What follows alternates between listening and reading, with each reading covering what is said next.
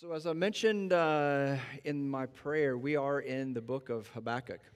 And the book of Habakkuk is a prophetic book in the Old Testament that, as I mentioned last week, doesn't get a lot of airplay. It's pretty small. It's kind of tucked. It's about 4 or 5 books before the New Testament. It's tucked between all of these really small books that sometimes we can flip right past whenever we're just flipping through the Old Testament and trying to get to the Gospel of Matthew. But Habakkuk is important nonetheless. And it's important, I believe, is because we see this relationship, this communication that Habakkuk has with God as a prophet of God that reveals something about the audience that we have with the Lord. And some of the audiences that the prophets had with God, and we recognize that we too now have those audiences with the Lord because of what Jesus Christ has offered us through this Holy Spirit and by His sacrificial death on the cross.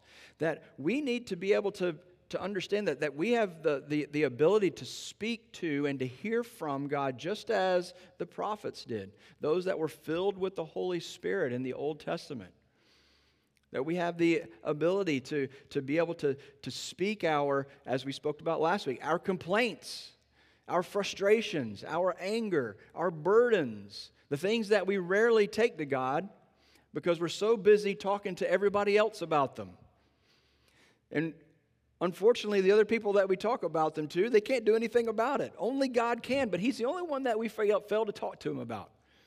So we talked about last week how just as Habakkuk was unashamedly honest with God in his complaint, in his frustration of seeing evil, of seeing debauchery, of seeing unrighteousness in his nation.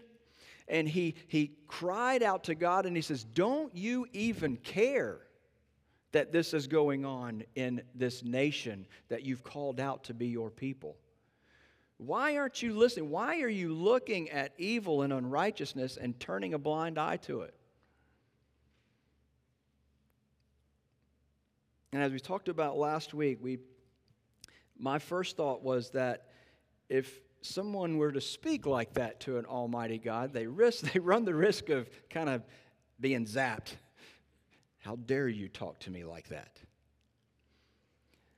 But as we get through the book of Habakkuk, we recognize that God welcomed Habakkuk's complaints. He welcomed the conversation.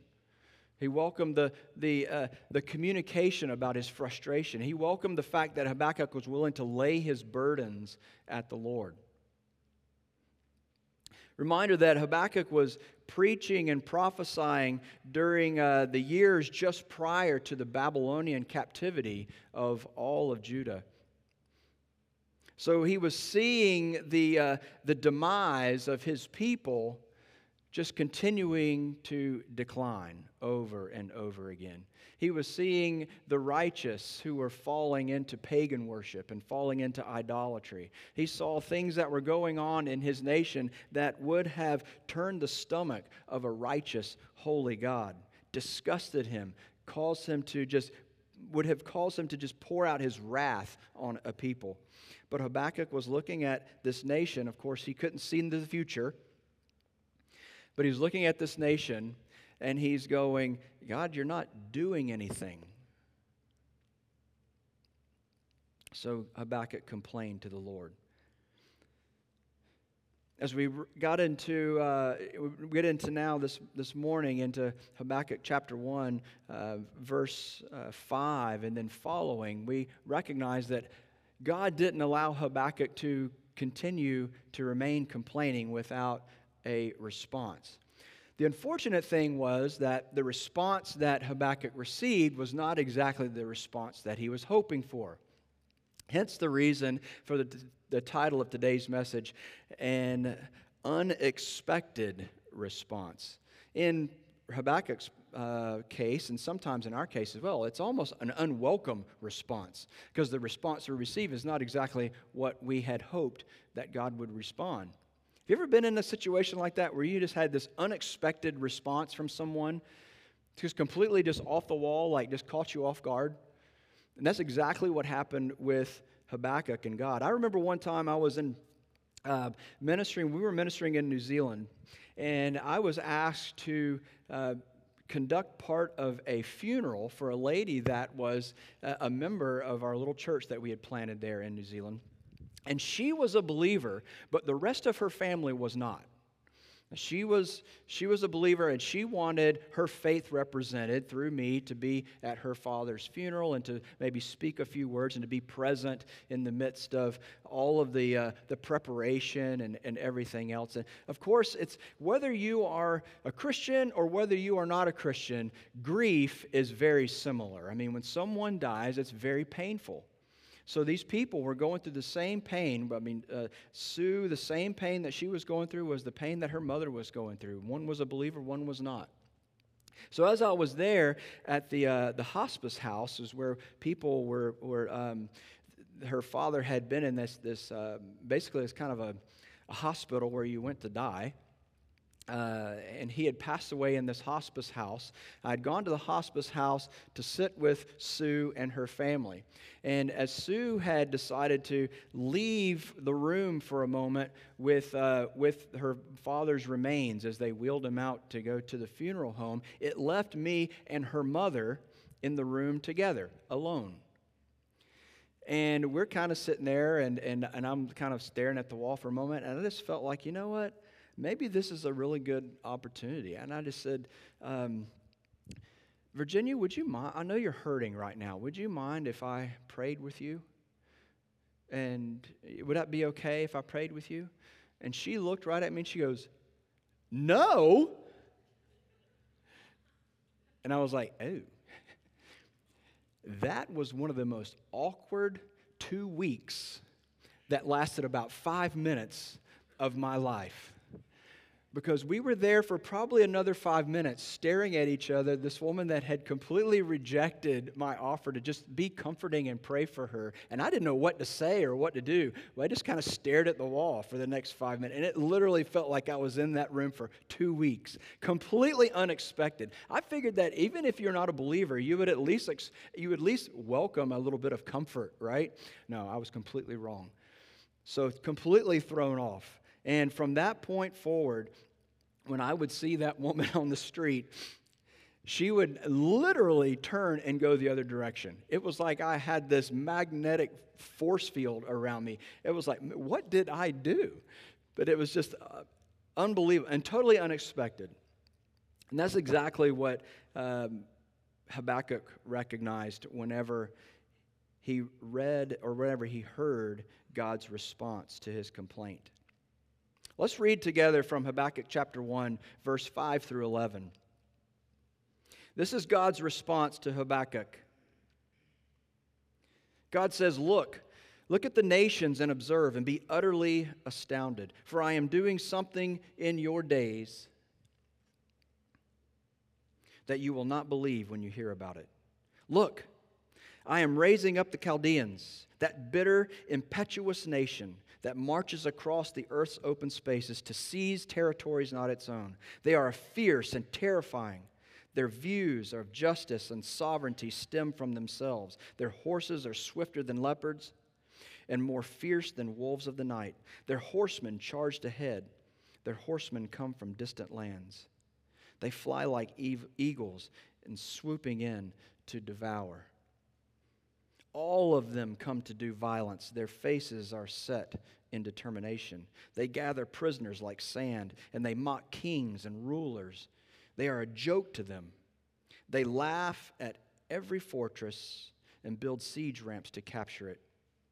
Then they sweep by like the wind and pass through. They are guilty. Their strength is their God. Now that was the last thing that Habakkuk had thought he would hear from the Lord.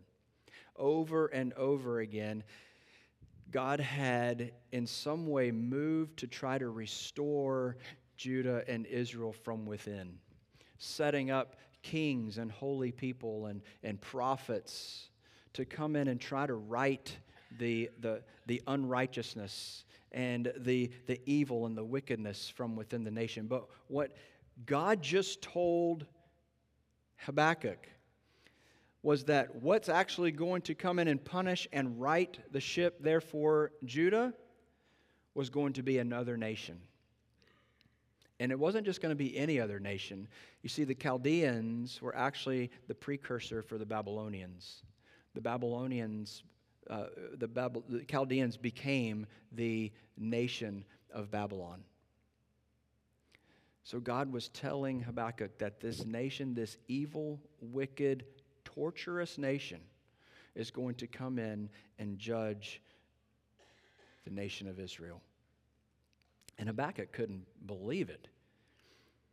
You know, on one side, the news was good, that the fact that at least God heard his complaint, that God responded. Obviously, God empathized with Habakkuk's frustration of the evil and the unrighteousness of his people. And he responded. The bad news is that God's response wasn't anything like what Habakkuk had hoped for.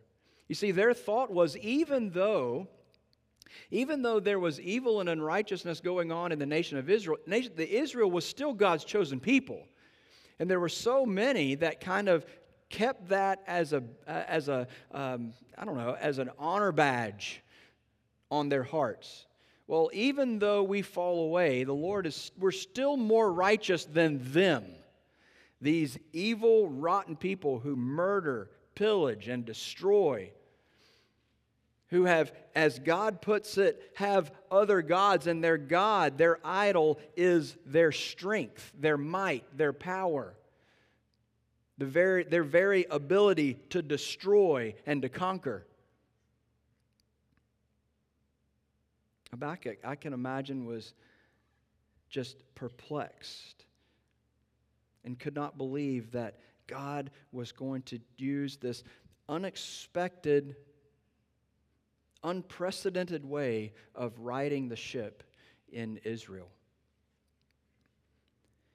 And I recognized whenever I read that passage and God's response that while it might have seemed out of character for God to Habakkuk, when you read through Scripture and you see the way that God responds in God ways, it's always in the most unexpected or the most unorthodox.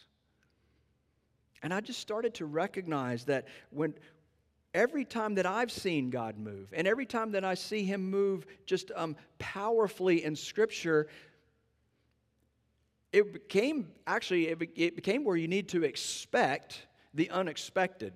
You needed to expect the unorthodox. In fact, you had to believe and recognize that it was by God's signature. It was God's signature on a certain work whenever something fell outside the norm. When something fell outside of what would naturally happen. You know, it's kind of like whenever you get sick and you need to go to the doctor, and the doctor prescribes you some medicine, and you take the medicine and you get well. Well, sometimes we go, well, that was the medicine that made me well. And some of us, like me, go, well, you know what? God used and worked through the medicine and made you well. It was still His decision. It was still His preference. But what God would do in working a miracle was you were sick, and then 5 minutes later and you were well, and there was no other intervention whatsoever in the midst of that process. Or yet He used something that was completely unconventional.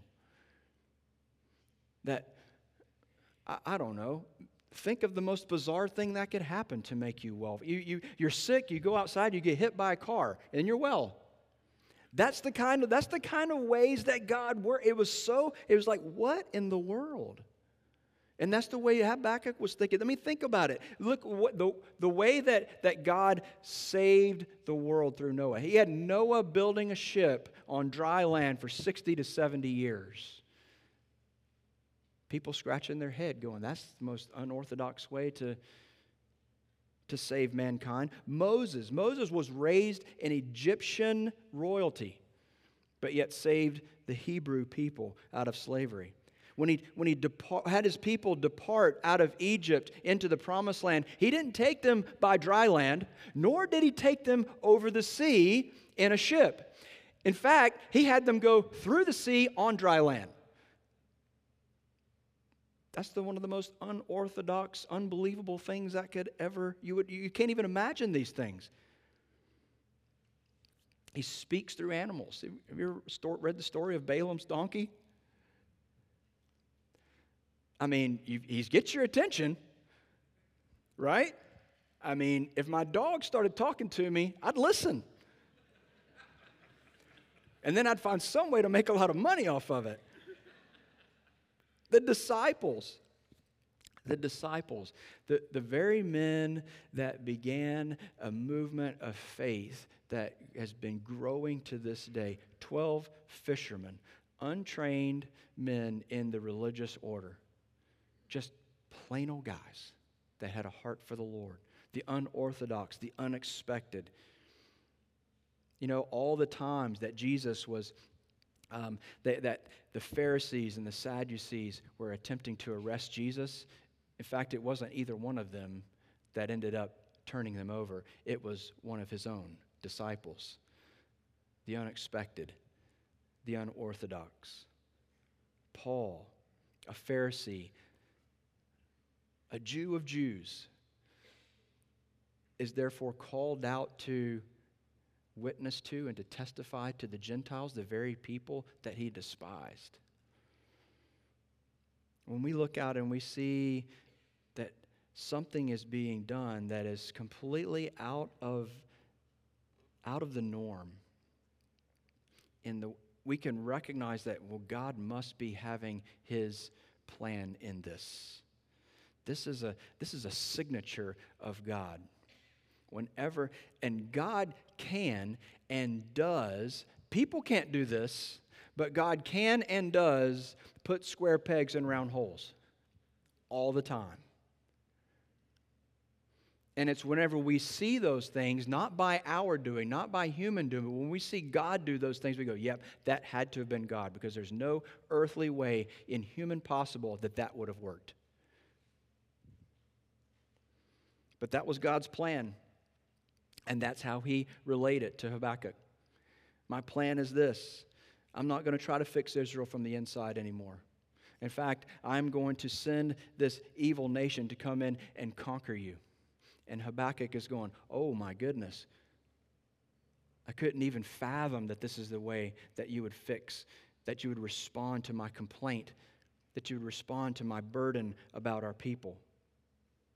So in the sense that he couldn't understand and that he couldn't believe that an almighty and an all-holy God would allow an outside people to come in and destroy God's chosen people, what does Habakkuk do? He complains again. That's what we would do, right? Let's read on there from Habakkuk chapter 1, verse 12 through 17. And you can enter the word God. You can imagine, Almighty God, are you not from eternity? My Holy One, you will not die. Lord, you appointed them to execute judgment. My rock, you destined them to punish us. Your eyes are too pure to look on evil, and you cannot tolerate wrongdoing. So why do you tolerate those who are treacherous? Why are you silent while one who is wicked swallows up one who is more righteous than himself? I'm going to pause right there for just a moment. We're not going to go very deep into that. That's going to be the subject for next week. But there was a misconception that Habakkuk had that we often have as well, that there are levels of righteousness. And Habakkuk misunderstood that this evil, wicked Babylon was somehow more unrighteous than the evil and the unrighteousness within his own nation. And in God's eyes, it's like, no. You're an idolater. They're an idolater. You've given yourselves over to other gods. You have allowed evil to perpetuate in your nation. So have they. You've both fallen from my holiness and from my righteousness. Again, we'll expand a bit on that next week. But that was Habakkuk's thinking, and why he just could not imagine why God would allow a disgusting, evil empire to come in and take over his people. Habakkuk continues on his response. You have made mankind like the fish of the sea, like marine creatures that have no ruler. And he's talking about here about how he recognizes that God is the creator, and God has created mankind in such a way that they're powerless. The Chaldeans pull them all up with a hook, and they gather them in their dragnet, and they gather them in their fishing net, and that's why they are glad and rejoice. Habakkuk is saying, I've heard about these Chaldeans. I know how there are no people that can stand against them. Father, I know that when they swipe in like you say they're going to have no mercy. And there's nothing we're going to be able to do to resist them. Verse 16, that is why they sacrifice to their dragnet and burn incense to their fishing net. For by these things their portion is rich and their food is plentiful. Again, repeating more or less what God had just said. Their strength is their God. Habakkuk repeats that truth. Their God is the fact that they can come in and destroy, and they will come in and destroy at will. Will they therefore empty their net and continually slaughter nations without mercy?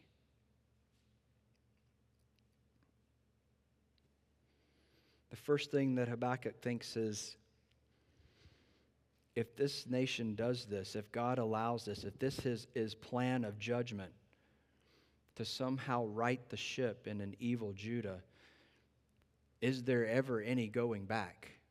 Because this nation of Babylon will wipe us off the face of the earth. And there's no end to their evil and their treachery.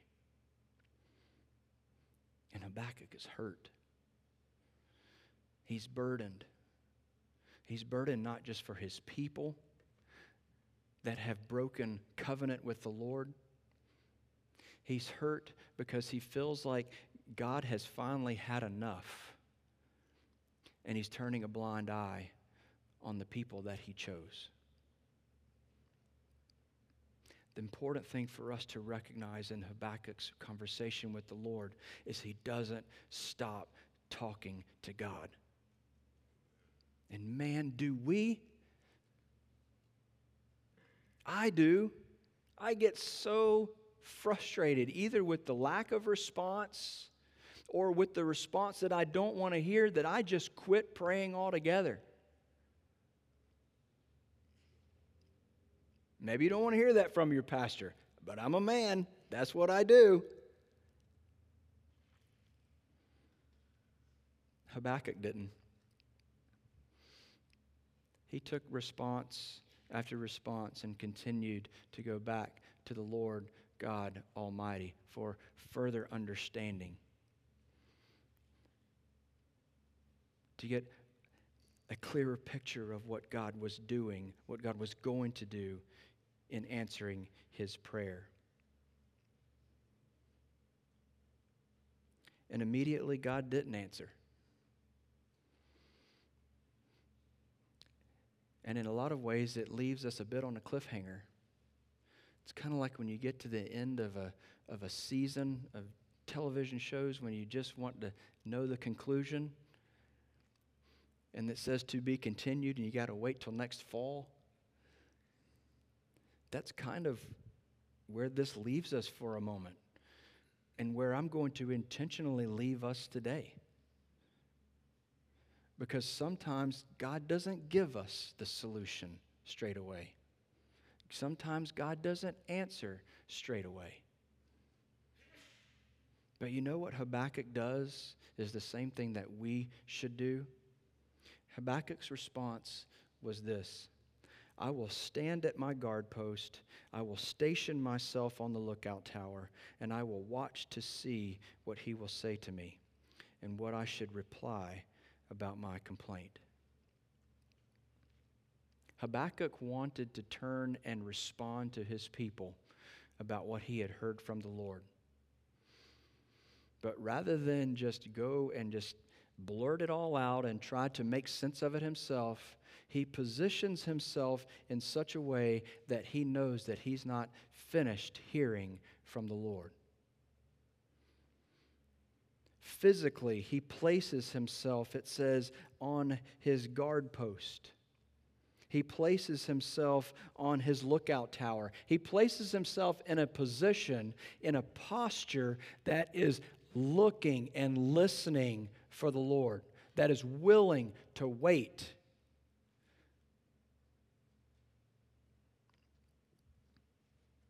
When we petition the Lord, we need to do the same. We need to position ourselves in a posture of waiting and listening. And if we don't have an answer, then wait longer.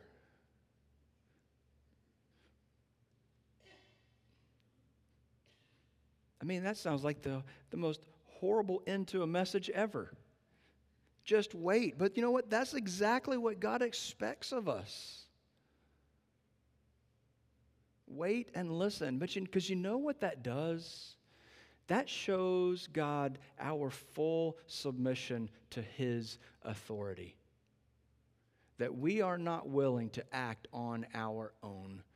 We're not willing to act on our own authority. We're not willing to act on our own desires and our own devices with our own agenda. We will wait.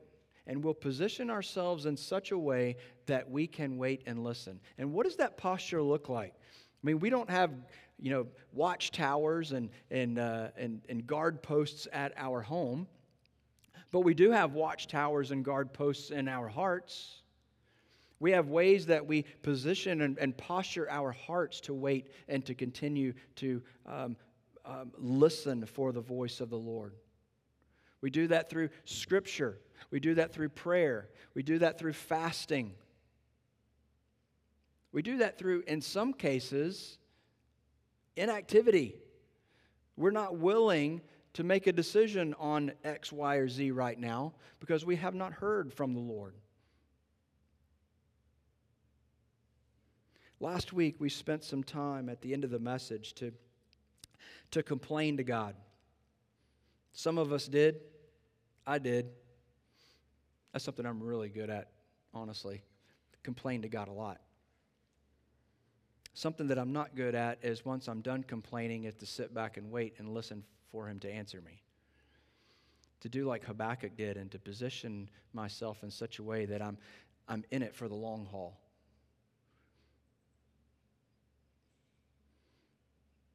Now, I hate to say this too. This is probably not, again, best way to end a message. Habakkuk waited for years. I mean, he was prophesying some 10 to 15 years before Babylon took over and destroyed Jerusalem. Some of us are going, man, if I don't have an answer in 15 minutes, I'm just going to ask Him to bless whatever I do and just hope for the best. And man, we're good at that too, aren't we? God, I'll tell you what I'm going to do. I'm going to go this direction, and I'm just going to ask you to bless it. Instead of saying, you know what, I'm going to wait here, and I'm going to be certain through some means, Father, that you speak to me divinely in my heart, through an, external communication, through some expected, unorthodox way, you're going to reveal to me the direction that I go. And that way I'm certain that the direction that I go is right the first time.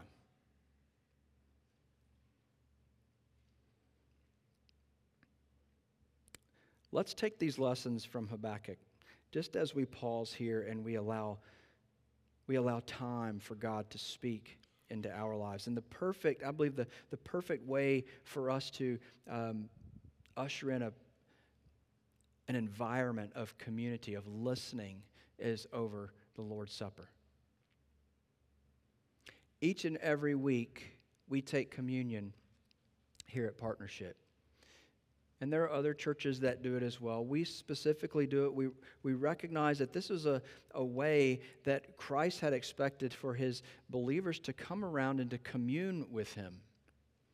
We do this to make sure that we keep Christ centered on who we are and who is the Lord of this church. At the same time, it gives us a prime opportunity to reflect on God's Word and to continue to refer back to the very one that allows us that audience with God. You see, none of this would be possible. I would not be able to have my say with the Lord for Him to listen to my complaints if it were not for Jesus Christ. It all began here for us. So therefore, it all should be there that we turn our sights and that we turn our focus each time that we come together. So this morning, as we take the bread and as we take the cup, if Jesus Christ is your Lord and Savior, then this table is for you. This doesn't belong to partnership. Even if you're visiting with us, if Jesus Christ is your Lord and Savior, please, by all means, be welcome around His table. But it's for us to recognize that the broken body of a Savior, the shed blood of a Savior, was one that allowed the audience between mankind and God, that He allowed that connection once again. That sin and disobedience and evil was no longer hampering the signal between the common man and woman and an almighty God. That Jesus became our liaison. That He became our intermediary between us and the Lord. Taking the things that we speak, taking the things that we complain to the Lord. And it's also through Christ, just as we have been for millennia now, that we wait. We've been waiting for a couple of thousand years and more now for the Lord to return.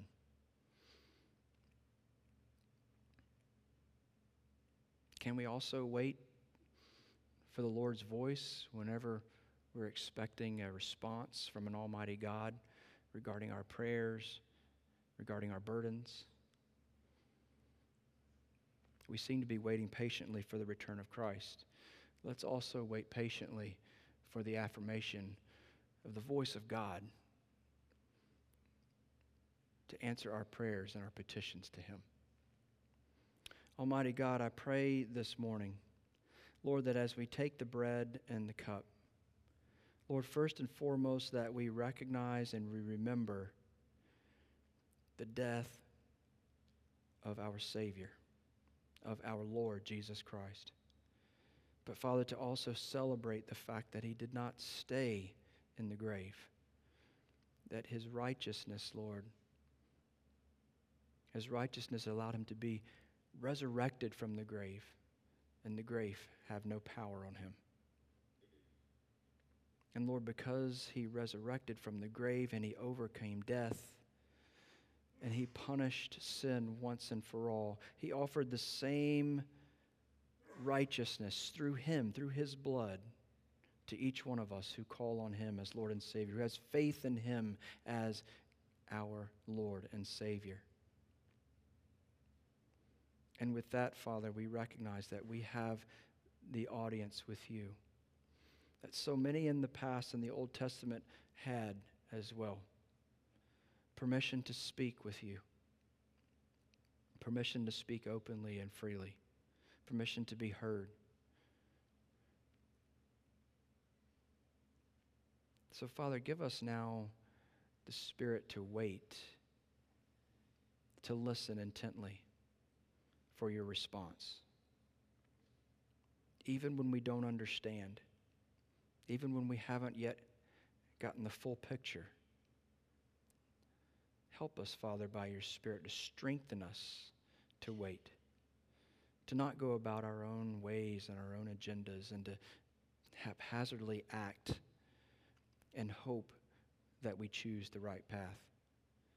But recognize, Lord, throughout Scripture, throughout history, You show Your mighty hand by working in the unorthodox way, the unexpected way, so that we can certainly look at your answer, at your voice, and say, yes, that was the voice of God.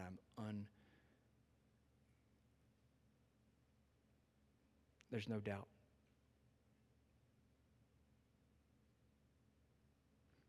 We love you, Father. We thank you for your Son. We thank you, Father, to be welcomed around his table, to be welcomed into your presence, to speak to you, Father, and to hear from you. Help us to listen well. In Christ I pray. Amen. Let's eat together.